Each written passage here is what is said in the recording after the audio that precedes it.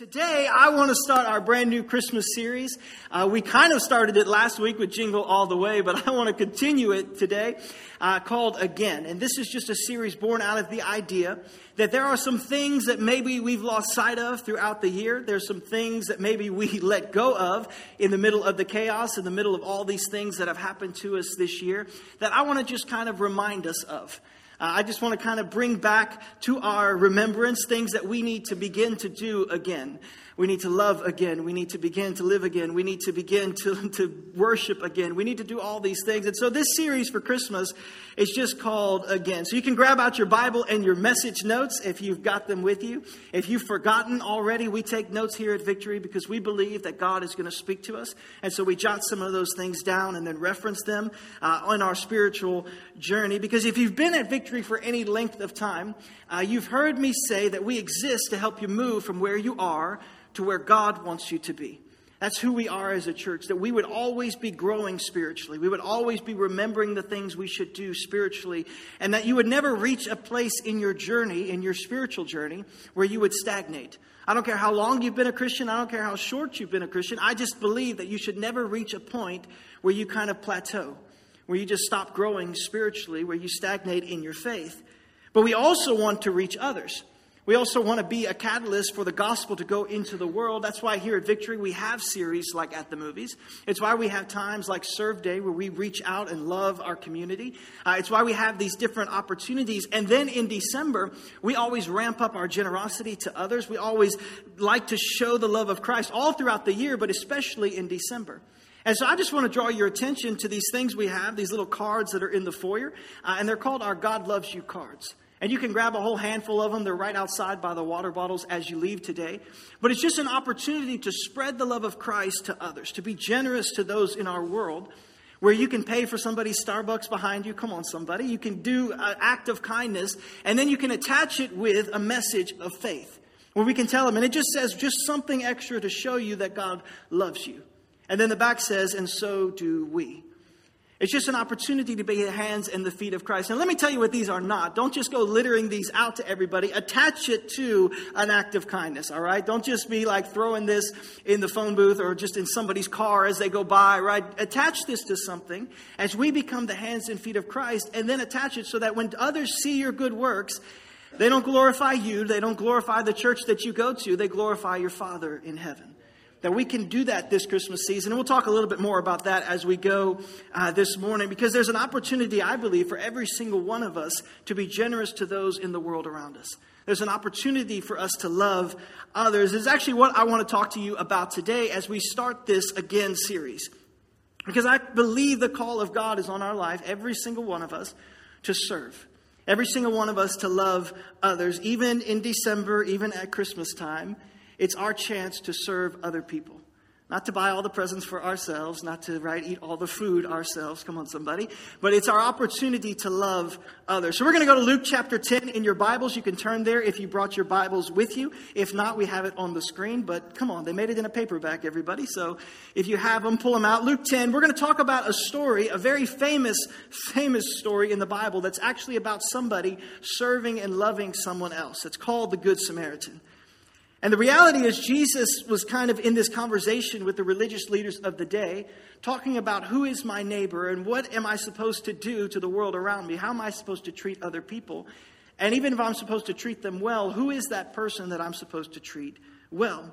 And so as we look at the story today, you're going to find several responses that Jesus outlines in this story. Several responses to the guy who's actually mugged. There's the main character, right? He gets beaten up and all his stuff taken. And so there's responses to him that I want to look at. But then I also want to dive in practically what that means to love the world around us. What that means to do that. And I want to start with this thought before we jump into the story. And that is how we respond to the people around us reveals the condition of our soul. How we respond to the people God has brought into our lives reveals the condition of our soul. So if you're at the end of the year trying to gauge, man, am I growing spiritually? Man, have I grown this year, or did I lose a lot of things in 2020? What am I actually still growing in my faith in Christ? If you want to gauge that, really how good you're doing spiritually can be revealed by how you're treating the people that God has sent you. The people that come across in your world. Because isn't it true when you feel at peace in your soul, When you had your devotion time, when you really feel at peace and you're in worship and you're just in love with the Lord, isn't it true that you treat people kindly? That your life is you're kind of going along, the fruits of the Spirit are evident in your life, your goodness and patience, and you're kind of all of those things. But let's be honest with each other. When we're tired and we're a little bit frustrated, when we feel a little bit depleted and we feel maybe taken advantage of, or things aren't that, or we didn't get our devotion time, right? Or we didn't get our coffee. I found that's very spiritual for some people. We didn't get those things. Isn't it true, right? You yell at the kids, you kick the dog, all these things. You're not a very good Christian. The fruits of the Spirit are long gone when we're in that position. So how we're treating the people in our life. So as we examine the story, I want you to think about how you're seeing and how you're treating the people that God has sent you. The people in your world. And it's getting a little quiet in here, so we're going to start. Because Jesus defines 3 different groups and responses. And then we're going to take the rest of the time talking about what that means for us. So let's jump in verse 30. All right, Jesus is telling the story. And he says, a man was going down from Jerusalem to Jericho when he was attacked by robbers. And so I know a lot of you've seen the flannel graph. You've heard this story many, many times. But I just want to kind of fill in some puzzle pieces for you as we go along. We learned right back in October, if you could remember, there was such a thing as October. Back in October, we learned with the story of Zacchaeus what it means by going down to Jericho. Because Jerusalem was such a high point in that plateau or in that area, this place. And so going down to Jericho meant going 4,000 feet down in elevation. And so Jericho was actually in the northeast. And so this descent that they would take, because Jerusalem is one of the highest cities in the world in relationship to sea level, Jericho is the lowest spot in the world. So 4,000 foot descent they would take, and it's about 18 to 20 miles between the cities. But it was a winding, kind of dangerous path that they would have to take. And so all the places that they would have to walk through had these places robbers could hide. It was this place known for ambushes. And so the Jewish people Jesus is talking to would have understood this story, that this is a dangerous road this man is taking. In fact, they called it the Trail of Blood because of the bloodstains on the walls of the cave where they would walk, because so many people had died on this road. And so this man is walking through in Jericho, and so this story is common to them. And so the first group of people we meet, he was attacked by the robbers. And they stripped him of his clothes, beat him, and went away, leaving him half dead, all right? And the first group of people, the first perspective that we're going to look at today is that of the robbers, the way that they saw him. And jot it down if you're taking notes today. They saw him as a victim to exploit. A victim that they could exploit. Now, hopefully all of us in church today, hopefully all of us watching online, all of us who call ourselves Christ followers, you don't see people as, hey, I think I could beat them up and take their lunch money. I think that person is an easy target. I think a lot of us probably would not put ourselves into this category or think of ourselves through this perspective. But the truth is, it's easy for us to look at other people's giftings and other people's blessings and connections and relationships and think, I can get something out of them. It's easy for us to see other people through this lens. If I just manage this relationship right, if I just work it, if I just network it right, then I can benefit my own life. And that person, that connected person, or that respected person, or whoever it is, if I can just manipulate the relationship enough, they could be a victim that I could exploit, that I could benefit the things that I want to do. And sometimes we slip into seeing people through this lens, through the lens of the robber. It's a person I can take advantage of, and they're kind of oblivious to it. And so I think I could just really benefit myself. And to be honest with you, I think this is why people burn out so much on religion. Because this is religion's perspective. Religion looks and says, if we can just group a bunch of people together, then they can help us fulfill our vision. If we can just get some people together, we can exploit them and manipulate them, and they can just be like that. And we can just use them because we've got a great vision and we've got a great thing we want to accomplish. And so we're just going to kind of maneuver them and move them around. How can we manipulate them to make our plan come to pass? And that's opposite of Jesus' plan for Christianity. That's opposite. Jesus didn't come and select high caliber people so they could make him look great. He didn't come and just select people that their gifts, they could use them just to make him great. No, Jesus is great all by himself. All right, everybody, you understand that? He's great all by himself. He doesn't need to select the highest and the greatest to make him look great somehow. He's great. But the fact that he puts people back together, broken people, the fact that he uses the least likely of society, it's incidentally why we do church a little bit differently. It's why we do church here at Victory a little bit differently. See, I'm not up here every week saying, well, you need to serve in this ministry, and you guys, you have to do this week, or you're just a bad Christian. If you don't do this, or if you don't do that. If you just don't do that, you're a horrible... No, we don't do that. We ask, what has God placed in your heart? What is the purpose of your heart? This entire year, the theme throughout all of the messages that we've been kind of weaving in is, what does God want you to do? What does God have a purpose and a vision for your life? Because we come alongside of you. You're not a pawn to be exploited. You're not this thing to be plugged into a church's vision. Or no, the church exists to help you to do the thing God has called you to do. You are the church. You are the ones God has called. And so however we can equip you, however we can do that to advance the mission and the vision. So Victory's here basically to encourage, to equip, to prepare you for what God has called you to do. But it's very easy for us, unfortunately, to see Christians, to see people and to think, what can I get from them? What can I get from them? That's the first group. All right, then he goes on in verse 31 to the second group of people. All right, and so a priest happened to be going down the same road. And when he saw the man, he passed by on the other side. And so too, a Levite, when he came to the place and saw him, he passed by on the other side. The priest and the Levite represent for us what would have been the religious crowd, all right? They would have been the Christians of the day, if there were that. If you will, the law followers, they decided they would pass by and try to figure out, how can we avoid this person? It's pretty interesting that we find the people that should have been the most likely to respond to be the ones that tried to avoid him, because all they saw was a problem to avoid. When they saw the man, they looked at him, they didn't see anything but a problem that they needed to avoid. So they walked by on the other side of the road. They didn't necessarily see a victim to exploit. They didn't see someone that they could take advantage of. But to them, they saw a problem. This is a problem. And let me tell you why. The priest is the spiritualized character of the story. The priest and the Levite. Because in their profession, they would not have been allowed to enter the temple if they touched someone with an open wound. And so they would not have been allowed. They would have been temporarily disqualified from their job or from the thing that they were supposed to do at the temple if they helped this man. And so because the priest was a Levite, so all priests were Levites, not all Levites were priests. You can work that out on the back of your notes later on. But all priests were Levites. And so because the priest was the one who would serve in the presence of God, and then the Levite was the one who would just make sure everything else was clean. And so they were the ones that would serve outside the temple and just clean everything up. And neither one could do their job if they stopped to help this man. And so they spiritualized it. Well, I can't do my thing. I can't do what God's called me to do if I stop and I help this person. I've got a really high calling I need to go and do.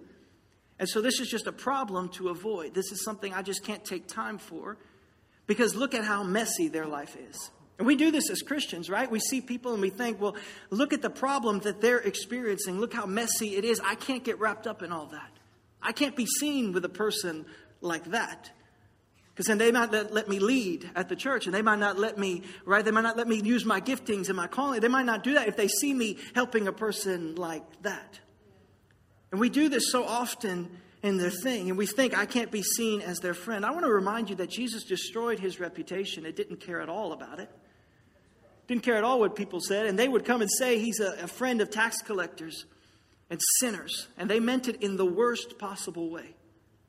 They didn't care about all of those things, about what people thought. But so many times we get to the place, we see people and we think, oh, I can't get caught up in that.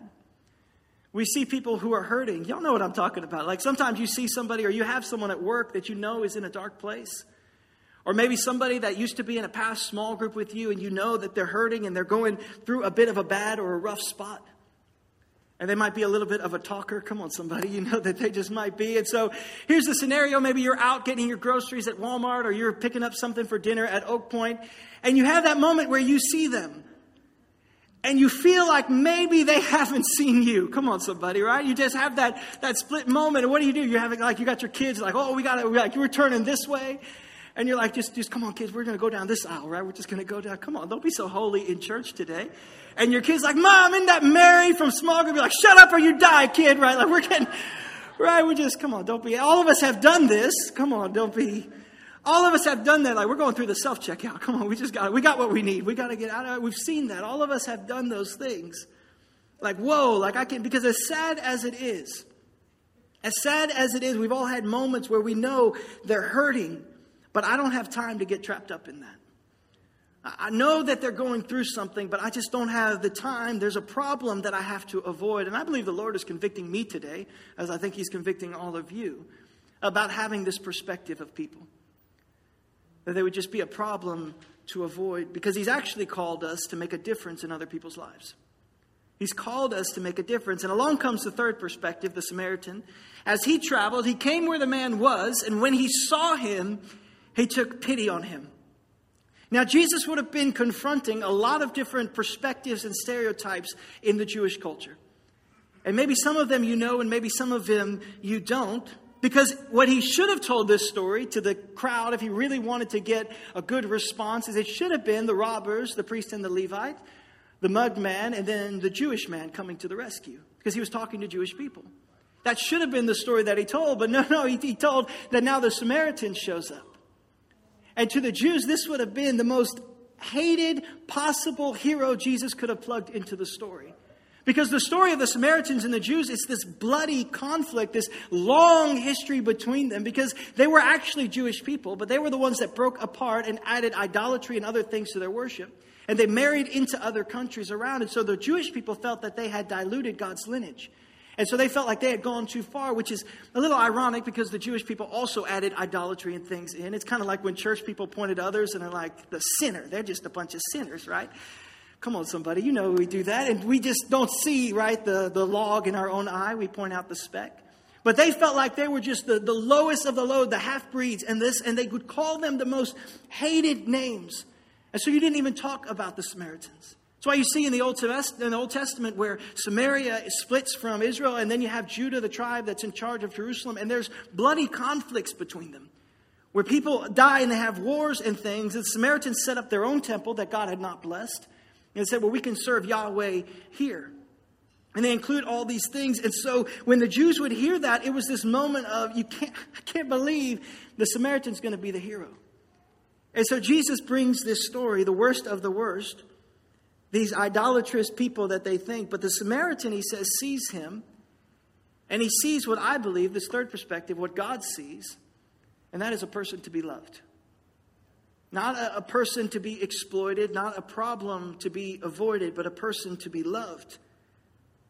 It's actually a person, and in this culture, in today's culture, we would say a person for whom Christ died. This is how we should see people. This is how we should see them. An individual God cares about. And I'm telling you, this is the perspective God has for a hurting world. This is the perspective. And I think God has called us to be like the Good Samaritan, involved in their life. What would that look like for us? Like, what would it take for us to be the Good Samaritan? I want to give you three things right out of the text before we close today. The Samaritan, watch this, the first one. As he traveled, he came to where the man was, and when he saw him. When he saw him. If you're taking notes, jot it down. The first thing we need to do is we need to be perceptive. We have to be perceptive. We have to actually see the people in our world. We have to see the people. And I'm willing to wager that every one of us, every single one of us, every day of our lives come across people who are hurting. We have to begin to see. And we have to see below the surface, because you notice in the story, right, the priest saw the man, the Levites saw, you better believe the robbers saw him coming. But we have to be able to see deeper, to actually see the pain beneath the surface. Because if you don't see it, you can't do anything about it. If you don't see it, you can't respond to it. And so the question would be, why don't we see it? Why do we see through the lens of the robber or the lens of the priest, but we never really see through the lens of the Samaritan? Why can't we see? If there's so many people who are hurting, why don't we see it?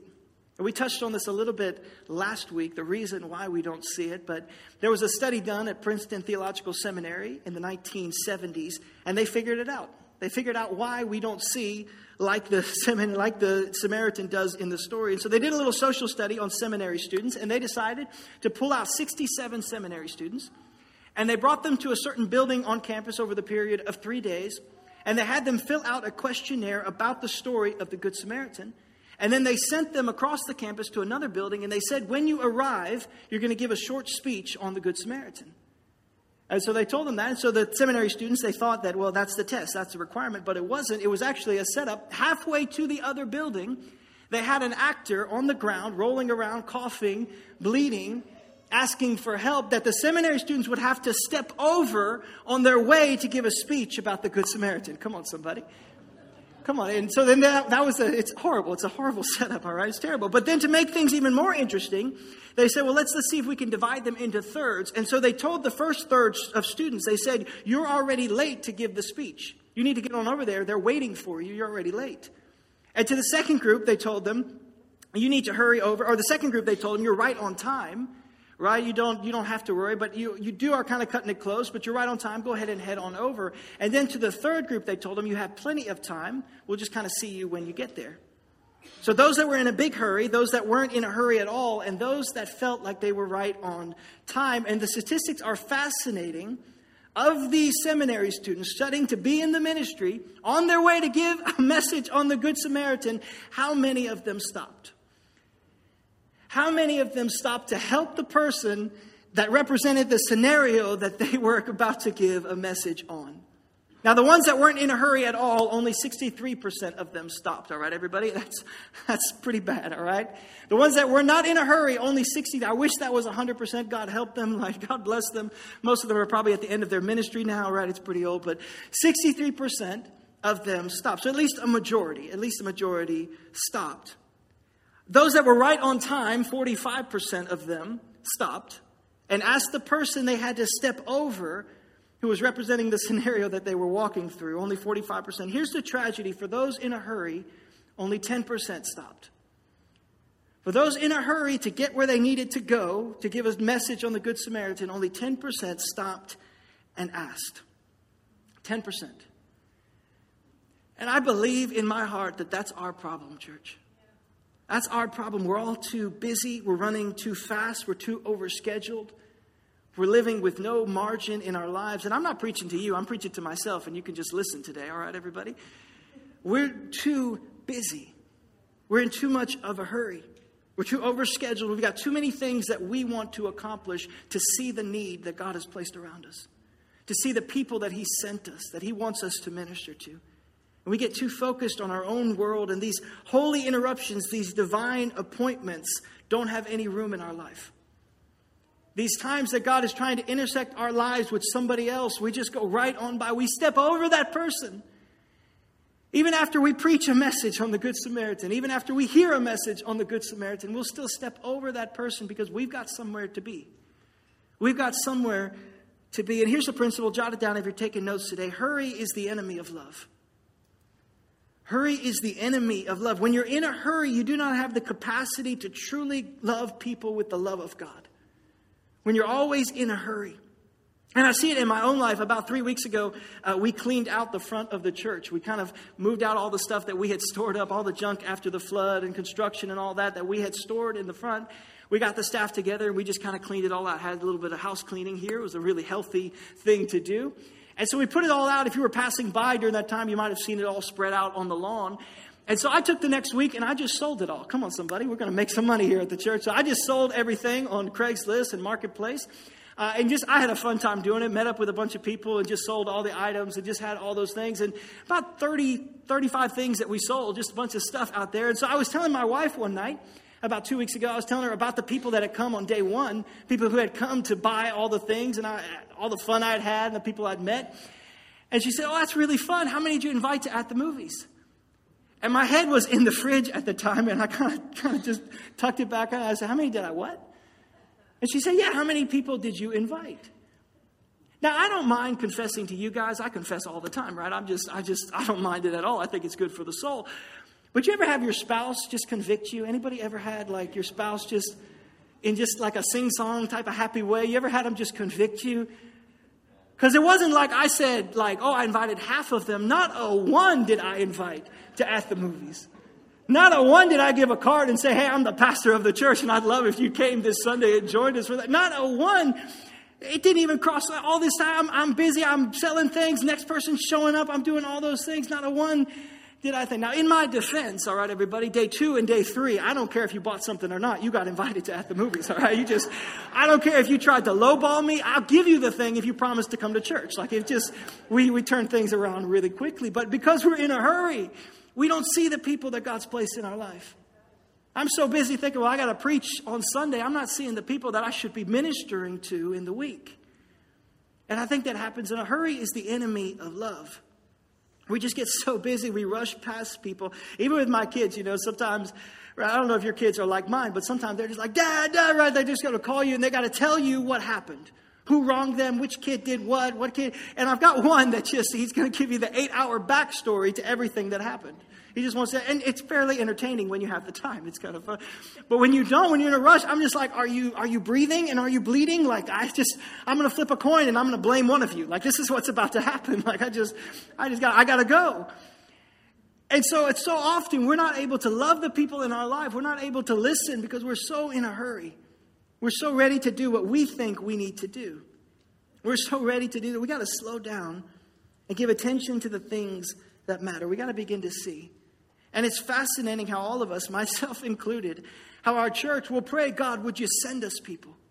God, would you send us people to impact? God, would you send us people that we can minister to? God, would you send us revival? And here's God's response to that prayer. Watch this in John. I tell you, open your eyes and look at the fields. They're ripe for harvest. God is saying, open your eyes. You want to pray prayers like, God, send me people. God's like, I have. I've sent you people. It was that annoying person at Walmart checking out your stuff, trying to open up to you.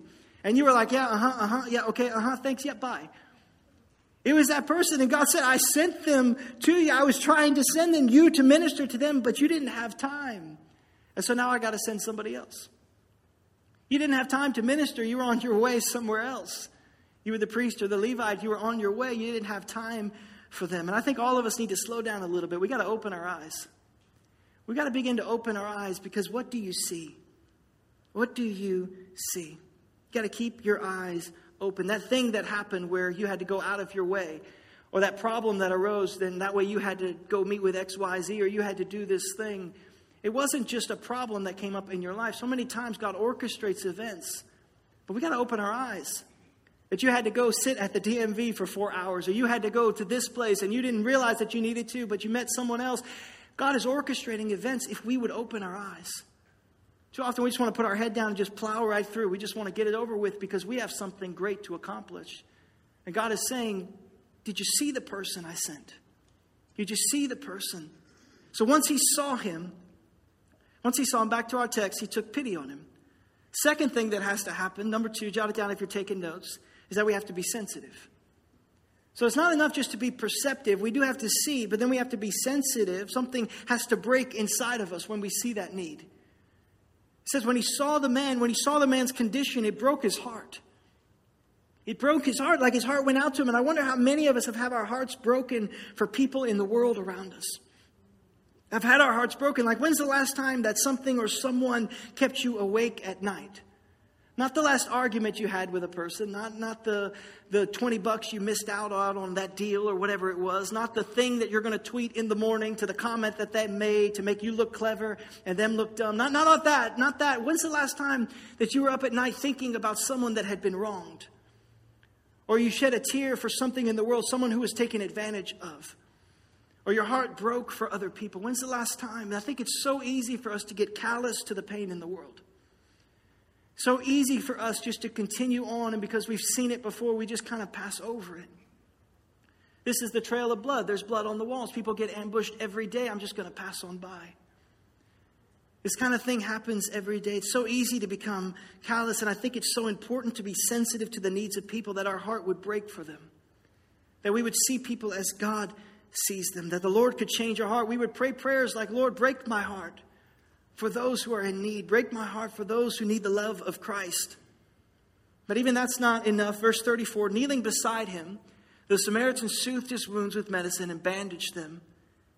And then he put the man on his donkey and walked along beside him till they came to an inn where he nursed him through the night. Once we have the right perspective, we see what's going on and our hearts are open to it. We're perceptive and we're sensitive to what's happening. Then we have to actually do something. We have to be responsive. Jot it down if you're taking notes. We need to be responsive. We have to take a step to make a difference in their life. It's what we're called to as the church. And I think it's easy for us sometimes to be aware, but in our actions to be apathetic. to be aware of the need, but then to be apathetic in what we do. We see it and we care about it, and then we say things like the church ought to do something about that. Somebody ought to do something about that. And what we mean when we say that, right, is not us. Come on, please, Lord, not me. But somebody ought to somebody. I don't know who, but somebody needs to do something about that. We all believe that we ought to witness to people throughout the week. We all believe that we ought to staff the soup kitchens, and we ought to clothe the homeless, and we ought to get people out of addictions, and we ought to get them into detox. We all believe that things need to happen, but none of us want to give up a vacation day to make it happen. Got quiet in here this Sunday morning. Come on, somebody. None of us want to make it happen. We don't want to miss the day at the lake. We're not going to miss the things we think. We just think somebody else ought to do it. And I don't mean that in a condemning way. I just mean that I believe God orchestrates these divine interactions, these intersections of our life with others that we have to be open to, ready to respond to. We have to open our hearts to the fact that God will actually use us to make a difference. That we can't say it's somebody else's job. We can't say somebody else should respond there. God is using us. We have to open our hearts to that. And I would venture to say that all of us see different things. That when maybe you look at our city or at our culture, our world today, that maybe your heart breaks for the leadership gap. And maybe your heart breaks for filling that in people's lives. And maybe your heart breaks for those who are struggling.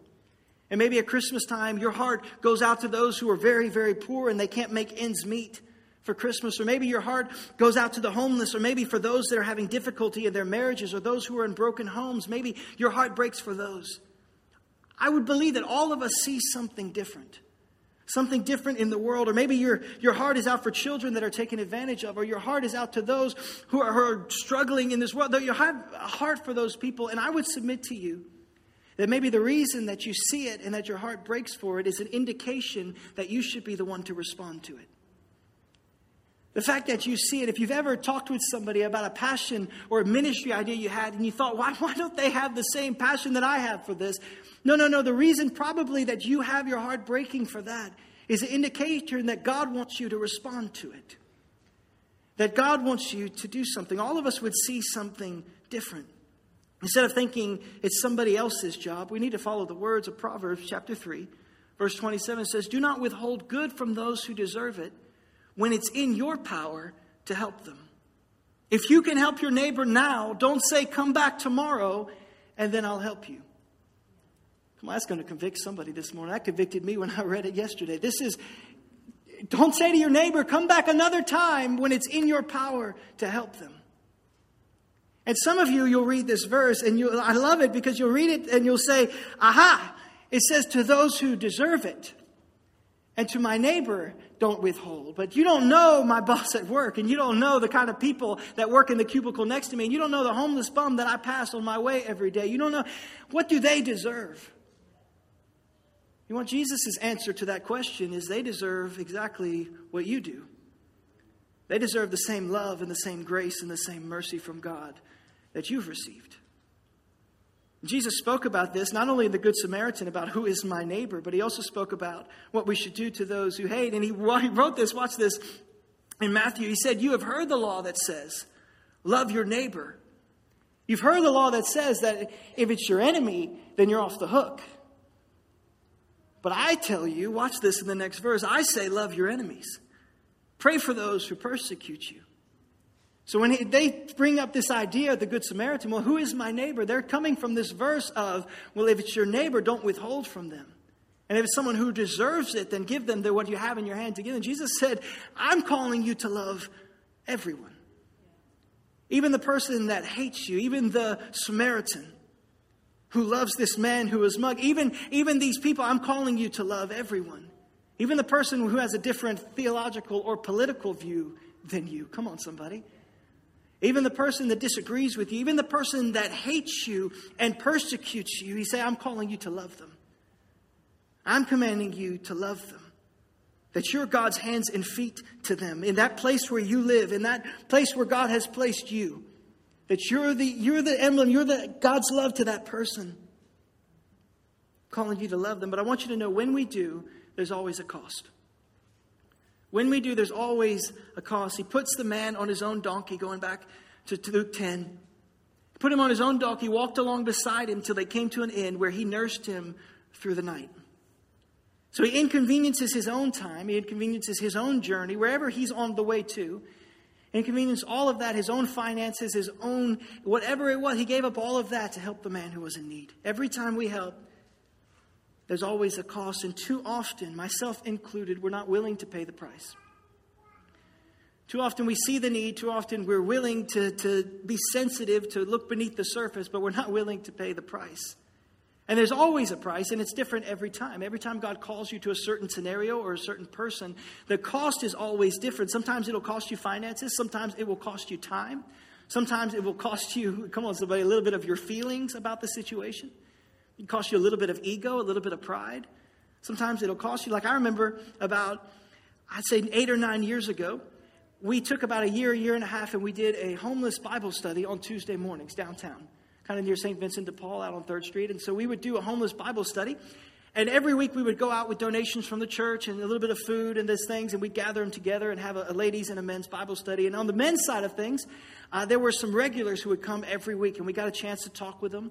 But there was one guy who would come and he would show up and we'd have the clothes laid out. And we never had anything that would fit him. And so you kind of look through those, and then he'd stay for the food. And he never said anything. You could talk to him, but he would just kind of nod his head. You could tell he just wanted to go, right? He just wanted to get out of there. And we never had anything that would fit him. And it turned December, January that year, and it was a really cold year. I just remember it was a lot colder than it normally was. And so we got up on that Sunday, and we said, hey, we just need some coats for you guys to donate. And we're going to take them all downtown, and we're going to give out coats, and it's going to be an awesome time. And so we kind of brought those in, and we went out downtown and we handed them out. And for whatever reason, that Tuesday, that guy was late. And so he missed the coat give out. And so when he got there, all of the coats were gone. And so I was kind of talking with him after we had given the Bible study and the food and things. And I was trying to just share with him a little bit. And you could tell more than you, he just wanted to go. There's no coats, right? There's nothing. He just wanted to get around. And I heard God say in my spirit, give him your coat. And my first thought was, Lord, please, no. Lord, I don't want to do that, please. I don't want to give. Because let me tell you a secret. I'm not getting any rewards in heaven for this, all right? Go ahead. I just want to put that out there right at the beginning of the story. Lest you think that this is some look at me, how great this is type of story. I don't get any rewards for this thing. Because I have a problem with coats, all right? I have a problem where I cannot find coats that fit correctly. I cannot find some, they don't zip right. They kind of pouch out at the middle. They just don't. They're not too long, too short, too cold, too hot. I have a problem with coats. But this coat I loved. This coat I had found, I bought it at Bass Pro. It was my favorite coat. It fit right. I just liked this coat. And confession's good for the soul. It's bad for the reputation. All right, everybody. I had a backup coat that I would wear to outreaches. Come on, somebody. It's going to dawn on you what I'm saying in just a second. I had coat number 2. And 2 years of winter, every time we went to a homeless outreach, I would wear coat number 2. Just in case God told me to give my coat away to somebody who needed a coat. Every time we did something at the church, every time we went on a mission trip, I would wear coat number 2 and I would be ready. Come on, somebody. I'm ready. Lord, speak to me to give away this coat. I'm ready. I'm ready, Lord. Whatever you say, I'll do, Lord. I'll pay the price. So I had coat number 2. But for the first Tuesday in 2 years, for whatever reason, I had coat number 1 on. And God, in his divine humor, in his divine plan, decided that was the Tuesday to say, give him your coat. And I thought, Lord, no, I don't want to do it. I don't want to give him my coat. Lord, what else do you want? Just give me another list. Give me plan A, plan B, plan C. You want me to sing louder at church? You want me to go on a mission trip? What do you want, Lord? I'll do whatever else you want me to do. I don't want to do this. Lord, what else do you want from me? Anything. And I felt God say, no, I want you to give him your coat. And I took it off after some more reluctance and I gave it to him.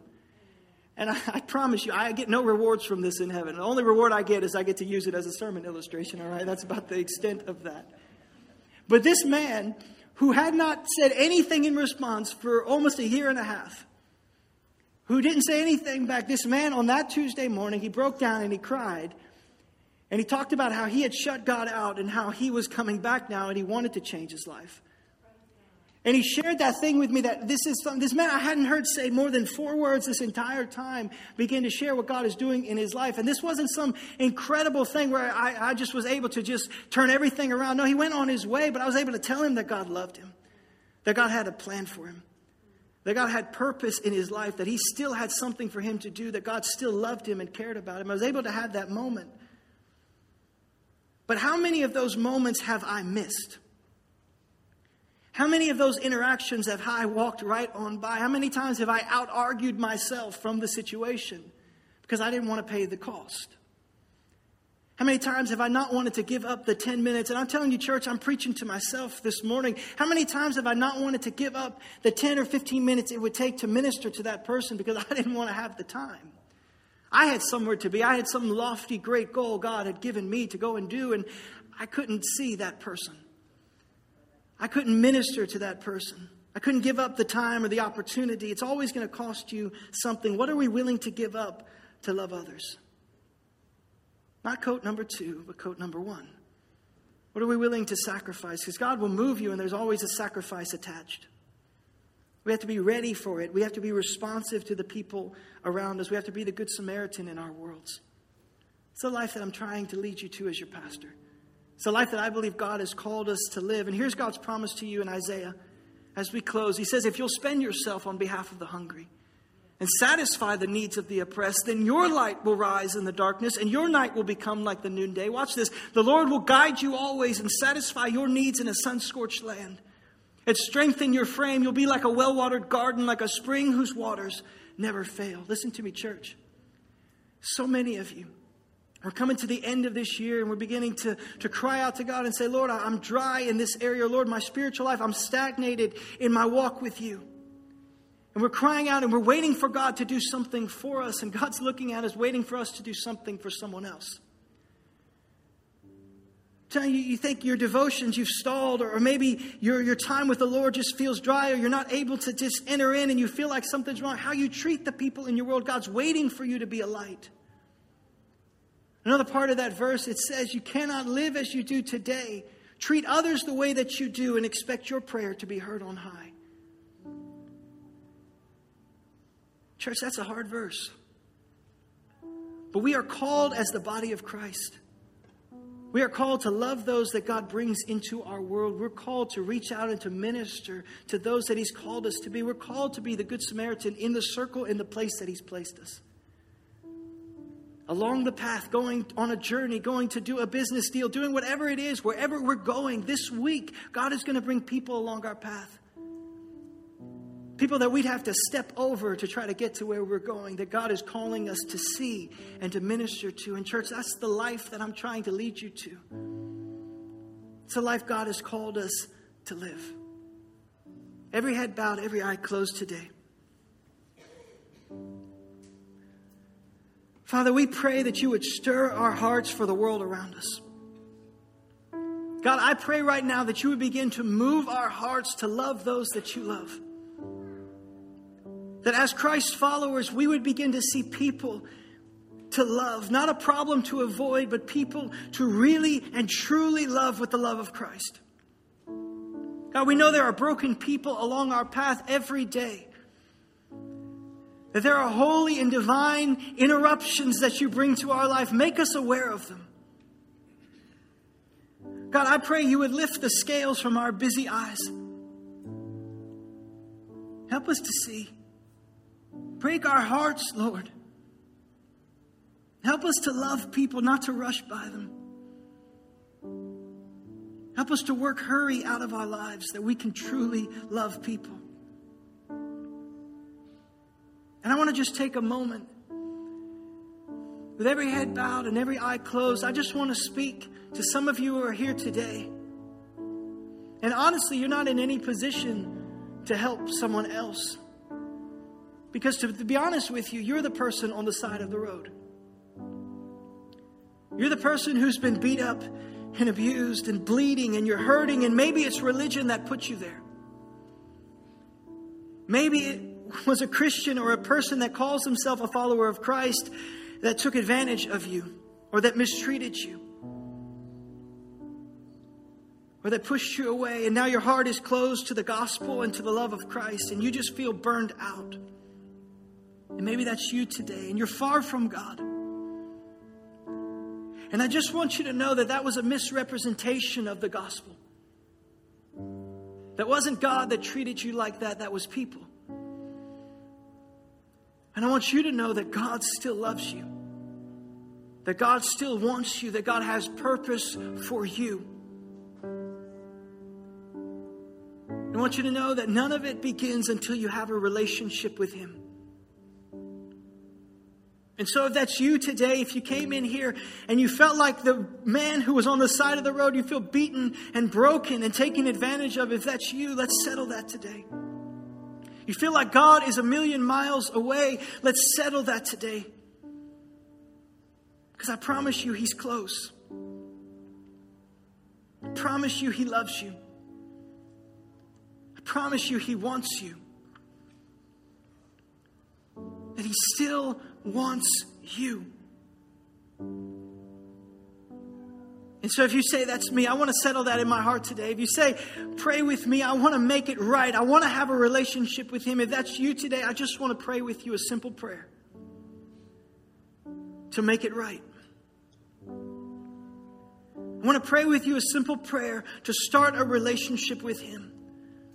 Or maybe at one time in your life you were close to God, but now you've wandered. I want you to know He still wants you. And so if that's you, I want you to pray this prayer right where you are. And come on, church, we're going to pray it with them. Nobody prays alone. But if that's you, I want you to say these words and mean them in your heart. That you can make it right with God right now. Don't let another day go past. Let today be the day you make that decision. So every head bowed, let's pray this prayer. Come on, church. Say these words. Dear Jesus, forgive me of all of my sin, of all my mistakes. I surrender to you. I believe that you died on the cross. And I believe that you rose from the dead. And Jesus, I make you the Lord of my life. In Jesus' name I pray. Father, I thank you for every person here. Lord, we thank you for all the different gifts and talents that are displayed in the church. God, that you would use every person as they go out into the world to be a light for you. God, that we would see people to be loved. God, that even this week you would send holy and divine interruptions. God, that we would not be so focused on what we want to accomplish, but we would see that the harvest is there. That we would see that there are people who are hurting that we can minister to. Father, we thank you for in advance, God, for the amazing things you're going to do through our lives. We thank you for in advance for the people that we're going to reach. We thank you, God, for all that you're doing. Lord, use us to spread the gospel. Use us to build the kingdom. And go with us as we go. And we'll give you all the glory and all the praise. It's in Jesus' name that we pray. And all God's church said, amen and amen. Can you give God praise for what He's done today? Come on, church. Church, be blessed as you go. Open your eyes this week. We'll see you next Sunday for part 2.